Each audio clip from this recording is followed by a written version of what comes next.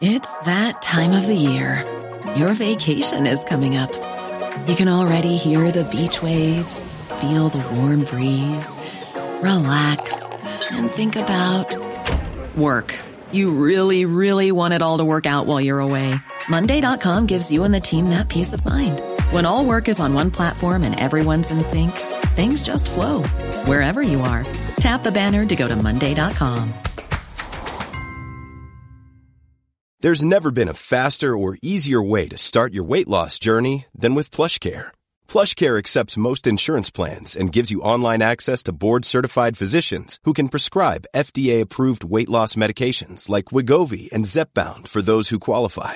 Take charge of your health and speak with a board-certified physician about a weight loss plan that's right for you. Get started today at plushcare.com/weight loss. That's plushcare.com/weight loss. plushcare.com/weight loss.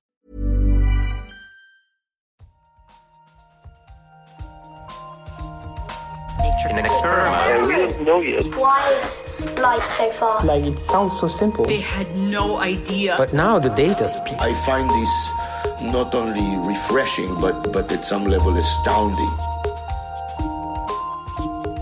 Nature. Welcome back to the Nature Podcast. This week, we look at the legacy of the sequencing of the human genome. And how the immune system helps muscles repair. I'm Nick Petridge-Howe. And I'm Benjamin Thompson.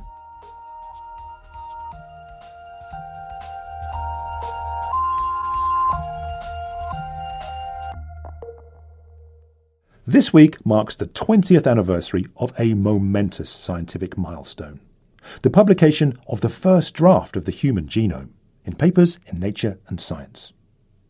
To mark this achievement, we've got a wealth of content in this week's edition of Nature, and to get a sense of its legacy, I spoke with Nature's editor-in-chief, Magdalena Skipper. Magdalena is a geneticist by training, and in previous roles has worked as chief editor of the journal Nature Reviews Genetics, senior editor for genetics and genomics at Nature, and a bunch more besides. So she knows the field pretty well.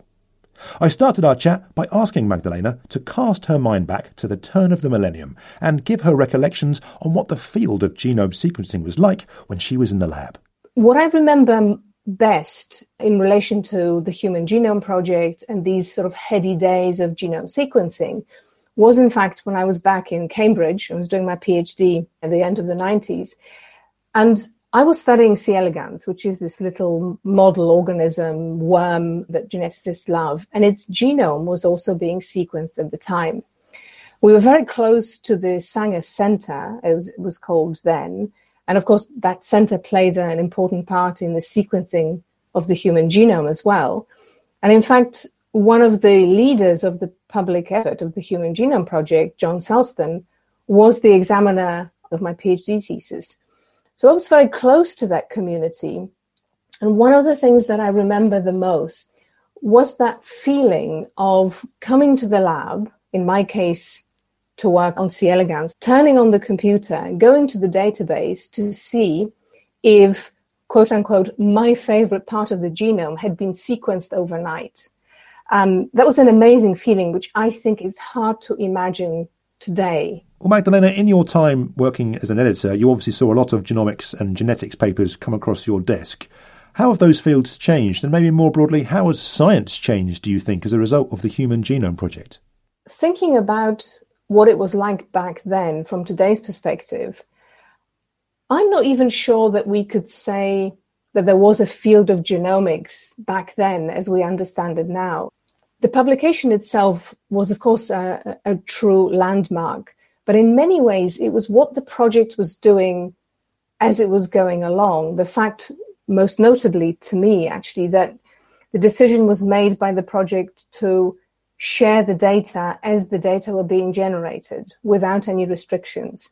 In fact, there was an agreement, the Bermuda Agreement, which set out the fact that the data were going to be shared immediately, without exceptions, without restriction. But at the same time, it protected the data generators, if you like, so that they would be able to publish first. And that definitely influenced the whole field as it was being born, if you like, in the sense that we understand today. That was, to me, the most fundamental influence. But of course, there were other related aspects. And that is that in a project like the Human Genome Project, so many researchers from different parts of the globe had to come together to work together. And so genomics in general, today, when we think about the field, we think about multi-lab efforts coming together, collecting the data, analyzing the data together, often in that distributed but collaborative way. And so the project and the publication really set the stage and the bar, if you like, for this type of work. If we can talk about the legacy of the publication, then, what are some of the key areas that emerged as a result, would you say? If you think about it, we understand so much more about biology, so much more about population dynamics, so much more about ecology. And then, of course, there is the very human-focused aspect of the legacy, our understanding of human biology and indeed human disease. Armed with the genome, we are much better able to diagnose so-called monogenic diseases. So these are the diseases which are caused by single genes. There's a whole pool of so-called undiagnosed diseases, which are phenotypically very complex, but there is no obvious underlying molecular diagnosis, and sequencing has been invaluable in diagnosing these diseases. They're often diseases that are diagnosed in very young children. And finally, are the so-called genetically complex diseases. And here, the whole field, the whole approach of genome-wide association studies, only possible because we have the sequence of the human genome, has absolutely blossomed, enabling us to understand which variation in which areas of the genome contributes towards phenotypically complex diseases such as cardiovascular disease or cancer, and of course metabolic diseases and many others. Well, if we've learned so much about disease, and the potential is there, of course, to learn a lot more, how can we make sure that the information that is gained benefits everyone? I mean, if we think back to the original publication of the genome, certainly it was skewed in favour of those of European descent. So how can we make sure that genomics is equitable and can really benefit humanity as a whole? That's a very important question. So the community is beginning to realise that there has been an inequity and much needs to be done to adjust for it. Over the past few years, there have been some really impressive efforts, for example, in Asia, to understand actually the population history and dynamics. So that incidentally informs us about how the world has been populated. But very importantly, in the context of medicine, to provide tools so that individuals of non-European descent can be better diagnosed and the drugs that are prescribed for their conditions can be more effective and have fewer side effects. There are other parts of the world which continue, unfortunately, to lag behind. Again, one effort that I can specifically mention is H3 Africa, for example, that specifically aims to characterize genetically and genomically populations in Africa. And of course, there's a great diversity of human populations in Africa. Another example is that of indigenous populations, for which very few studies have been done. And of course, these studies need to be done in an inclusive way, not just in the sense of including samples from these populations. We need to see more scientists who belong to these populations, who themselves drive these projects and engage with them.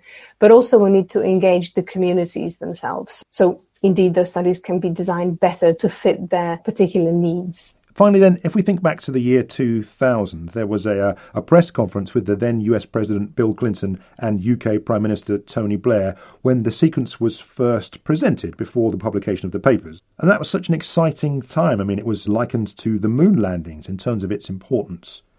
Do you think the promise of the Human Genome Project that was assumed, that was hoped for at the time, has been realised?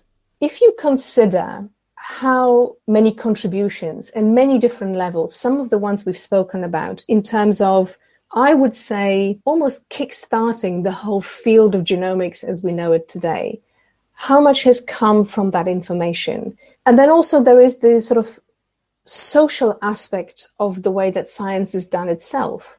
In the life sciences, in biological sciences, the Human Genome Project was really the first template, if you like, for these large multi-center, multidisciplinary collaborations, because you have to share, because you have to work with those whose forte lies in type of analysis or discipline that may not be so familiar to you. So in that sense, I think it's not only just delivered, but it has gone beyond it. There were promises that were made which verbatim have not been fulfilled, but I would argue that, as always is the case in science, when we arrive at a certain goalpost, so many new questions and new complexities come to light that the next goalpost that we might have established previously suddenly appears to be ill-defined. New questions, new challenges arise. And that's actually a really beautiful and wonderful thing. That was Nature's editor-in-chief, Magdalena Skipper. To coincide with the 20th anniversary of the publication of the Human Genome Sequence, we have 2 new films up on our YouTube channel. One looks at the field of ancient DNA, while the other investigates how work on the genome of the C. elegans nematode worm led to the open science approach of the Human Genome Project. Find links to those and all of Nature's other human genome content in this week's show notes. Coming up, we'll be finding out the particulars of how the immune system is involved in muscle repair. Right now, though, it's time for the research highlights with Dan Fox. You might have thought that there was some sort of evolutionary reason that certain cultures favour spicy food, but according to new research, probably not. It's been suggested that the reason people in many hot countries have a predilection for hot food could be due to spices having protective antimicrobial properties, perhaps creating a selection pressure to prevent foodborne infection, which is more likely in warmer regions. But after analysing over 33,000 recipes from around the world, researchers discovered that spice use is not associated with how hot a country is, but is better explained by socioeconomic status. There was also no association between where spices grow, cultural diversity, or risk of infection. Instead, the researchers suggest that it's more coincidence that warmer countries have spicier food and they just happen to generally have lower incomes. Sample that spicy research in Nature Human Behaviour. Having a strong group of female friends may be one of the most important things for survival in giraffes. A study of more than 500 giraffes has found that when females are more sociable with one another, forming larger groups, they have far better chances for survival than more socially isolated giraffes. When female giraffes form a tower, the collective noun for a group of giraffes, they benefit from cooperative childcare, increased foraging success, and they even seem to be less stressed. These benefits outweighed negative effects of the environment or even the impact of humans. Tell your girlfriends about that research over at the Proceedings of the Royal Society B.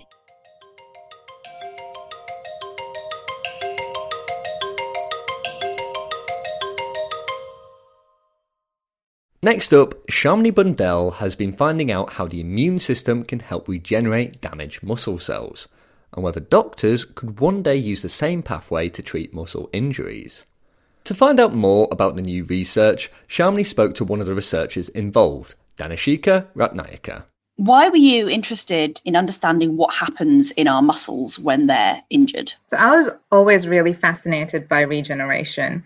And there's a lot of tissues that have the ability to, or don't have the ability to regenerate. And the thing with muscle is you need to be able to regenerate it. So I was really interested to take an animal model that regenerates really, really well and kind of study how it does that. And when you started off this project, what was the basic understanding of how muscle repair works and how we deal with injuries to muscles? Muscle regenerates by the stem cell population that is present in the muscle, and this stem cell population has been known for decades. However, you really can't just take those stem cells and transplant them into muscle, and it will not work. So at the start of this project, it was just to get a fundamental understanding on how these stem cells were able to function, and particularly to try and find out the external signals that were required to allow these muscle stem cells to function properly. And how do you go about doing that? I mean, it must be pretty hard to find out what's going on in a living muscle inside a body. So that is where the zebrafish larvae comes in, and they're amazing. They regenerate their muscles super well. And the best thing about them is that they are transparent as larvae.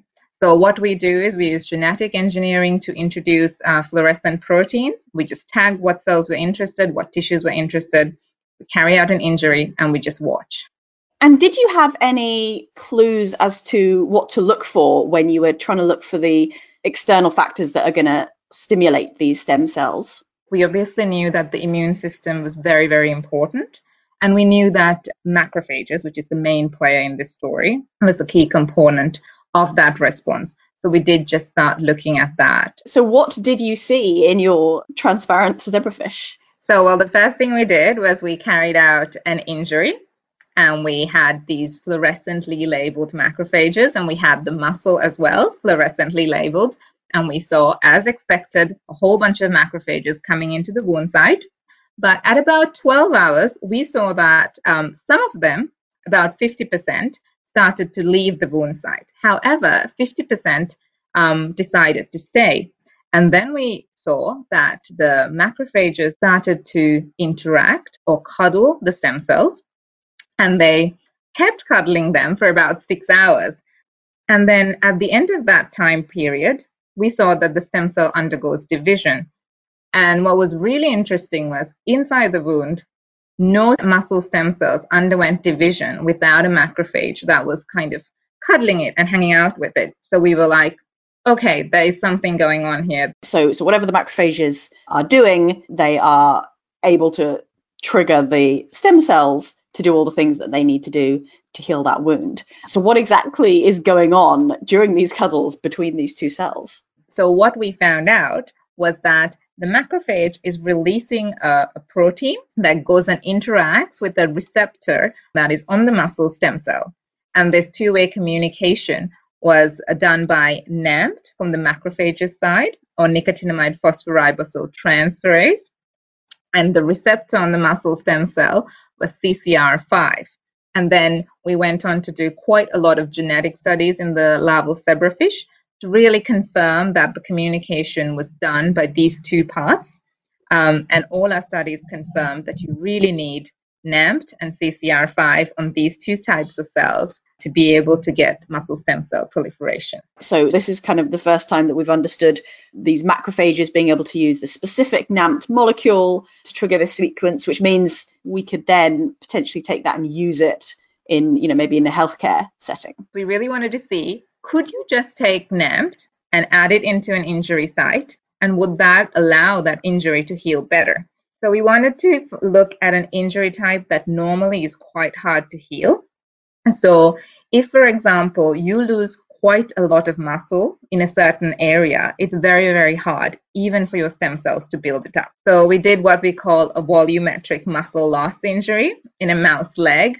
And then we introduced NAMPT in a little gel-like substance that allows NAMPT to stay in the wound site. And then we went back 10 days after and we looked at the injury. And what we were really amazed was that at a certain dose of NAMPT, which is not very high, the full muscle was completely regenerated. So the control mice would really struggle and a lot of those fibers wouldn't be regenerated, but your NAMPT-treated mice looked pretty much normal. Exactly. So that particular result was really, we were amazed, I would say. So what you're doing is stimulating a sort of an already existing process within our natural immune system. Is there any concern that by sort of pushing it further than it usually goes, that there could be some downsides that we don't know about? That's always a possibility, of course. But what I think is, in these big injuries where you don't get proper repair, the whole immune environment is completely different to how the immune environment you would have in a healthy, well-healing system. So maybe the macrophages that actually secrete or produce NAMT are not even present or have not even been able to reach that state. So we think we're just going to try and revert it to the proper response that it should happen. And you're thinking about medical applications for this and being able to actually use this to treat muscle injuries in human patients? No, definitely. We would be very interested to develop this further as well. And especially, coming from such a fundamental question of trying to understand regeneration and then being able to find something that could be applied in an actual human is pretty, I find that really amazing and really what science should be about. That was Danishika Ratnayake of the Hubrecht Institute in the Netherlands and formerly of Monash University, Australia. You can find her paper linked in the show notes. Finally on the show, it's time for the weekly briefing chat, where we discuss a couple of articles that have been highlighted in the Nature Briefing. Nick, what's caught your attention this week? Well, Ben, I was reading an article in the Washington Post, which is all about various legislation and court rulings that are affecting how environmental policy will go forward in the United States. Right, and what's the background to this, and what was sort of brought in, and how is it affecting how things might go? Well, a couple of weeks before Biden became president, the Trump administration brought in a rule that was supposed to aid transparency in the sort of data that is used by the EPA, the Environmental Protection Agency, in making its regulations and public health recommendations. And this rule said that they would have to assign higher weight to scientific studies that had all the raw data available and there to be scrutinised, and lower weight to those studies that do not do this. Which may sound like a good thing, like there's a lot of advocates of open data and more access to the underlying data within science.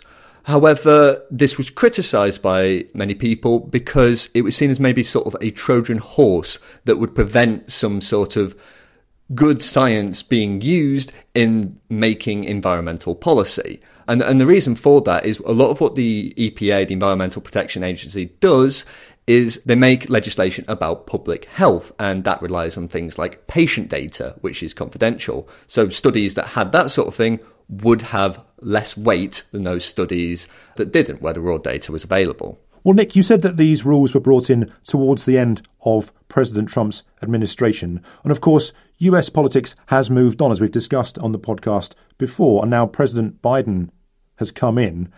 Has he looked to maybe reverse some of these decisions? Yeah, so that's part of what's happened here. But also the rule was challenged by several environmental groups. And a district judge made the decision that actually this rule wasn't a thing that was possible because it was a substantive change rather than a procedural change. And for various reasons, that meant that it wasn't okay. And then the Biden administration has waded in and said, OK, in that case, can you vacate this, which is a term that basically means overrule this. And that's what's happened now. So we're back to where we were before then, where all of the evidence can potentially be used. Yes. And the outgoing Trump administration officials who were part of this have said that this rule was just brought in to make sure that everything is transparent and to enhance public trust. And they hope that that is something the Biden administration will carry forward. And they think it's somewhat of a knee-jerk reaction from the environmental groups. However, critics are quite happy because they think this will enable more of the Trump-era regulations to be pulled back, because there were many concerns throughout the presidency of Donald Trump that the environment was taking a back seat to a lot of other issues, and there were deregulation of things like how much carbon emissions power plants and things can make, and that sort of stuff is also being taken back now with the Biden administration. So there is hope that there'll be more positive legislation in terms of the environment and things like climate change, which was not, shall we say, a darling of the Trump administration. But Ben, what have you found this week? Well, Nick, I've been reading a story this week about a study on blue whales, which was reported in The Independent. And it's having a look at their ability to sort of move freely around the ocean. Right, okay. And what is happening to their ability to move freely around the ocean? I've got a funny feeling it's not going to be good news. No, sadly not, Nick. Well, in particular then, we're talking about an area of the South Pacific off the coast of Chile. And this is a very important foraging and nursery ground for blue whales. But there's something that appears to be, really affecting their ability to be able to move freely. And that is, sadly, once again, human activity, but specifically in this case, maritime activity, fishing boats and the like, which creates a lot of noise and often collisions as well. Right, okay. And so, this doesn't sound great, but is there anything that we can do about it? Or what is this new finding uncovered? Well, Nick, researchers tracked 15 blue whales over 4 years and combined that with data on where ships sailed, right? So they combined these two data sets to get an idea of some priority areas for conservation, what areas were really important to the whales and where collisions might happen. And there was one video from this research that was doing the rounds. Maybe you saw it yourself, Nick, but I'll certainly put it in the show notes. And it shows a sped up week in the life of a blue whale as it tries to navigate around 1,000 different boats and ships. Wow, okay. And is this a thing that happens often? Like, it's a huge area, the ocean. Are they having to dodge and weave all the time to try and avoid human influence? Well, Nick, the answer to that is absolutely yes. So this video looks a bit like a video game, but it's quite harrowing when you realise what it is. So it's kind of a square of a map of the ocean of this area. And there's a blue dot that represents this blue whale. And there's a bunch of other orange dots, which are the ships moving about. And you can kind of see this whale trying to get to a place, and then a ship comes towards it and it has to suddenly veer off into a different direction, and maybe it has to sort of swim very quickly in front of a bunch of other ships to get to where it's trying to go, and it's going backwards and forwards. And it must be quite harrowing to be a blue whale in this area of the ocean. Yeah, and you mentioned sort of conservation areas and things. Does this work sort of show where might be good places to do this? Do they need like corridors to get to different breeding grounds and things like that? Well, the authors of this paper, Nick, are saying that actions are required. Particularly in some cases, you don't know how many collisions happen between boats and these blue whales. And what's interesting as well is that 89 of the ships that were tracked as part of this study were involved in the region's very extensive salmon farming industry. So I guess there's the hope that things can be changed to really give more of a safe space for these magnificent mammals to be able to move freely and get where they need to go. Well, hopefully there will be more in the way to protect these beautiful and enormous mammals in the future. So thank you for telling me about that, Ben. And listeners, if you'd like to know more about all the stories we discussed, you'll find links to them in the show notes. And if you're interested in more stories like this, but instead as an email, then make sure you check out the Nature Briefing. Again, we'll put a link in the show notes where you can sign up. That's all for this week, but don't forget to check out our new videos and all the other content on the sequencing of the human genome. As usual, head over to the show notes where you can find links to all of that, and keep an eye on your podcast feed for the next edition of CoronaPod, coming out later this week. I'm Benjamin Thompson. And I'm Nick Petrichow. See you next time.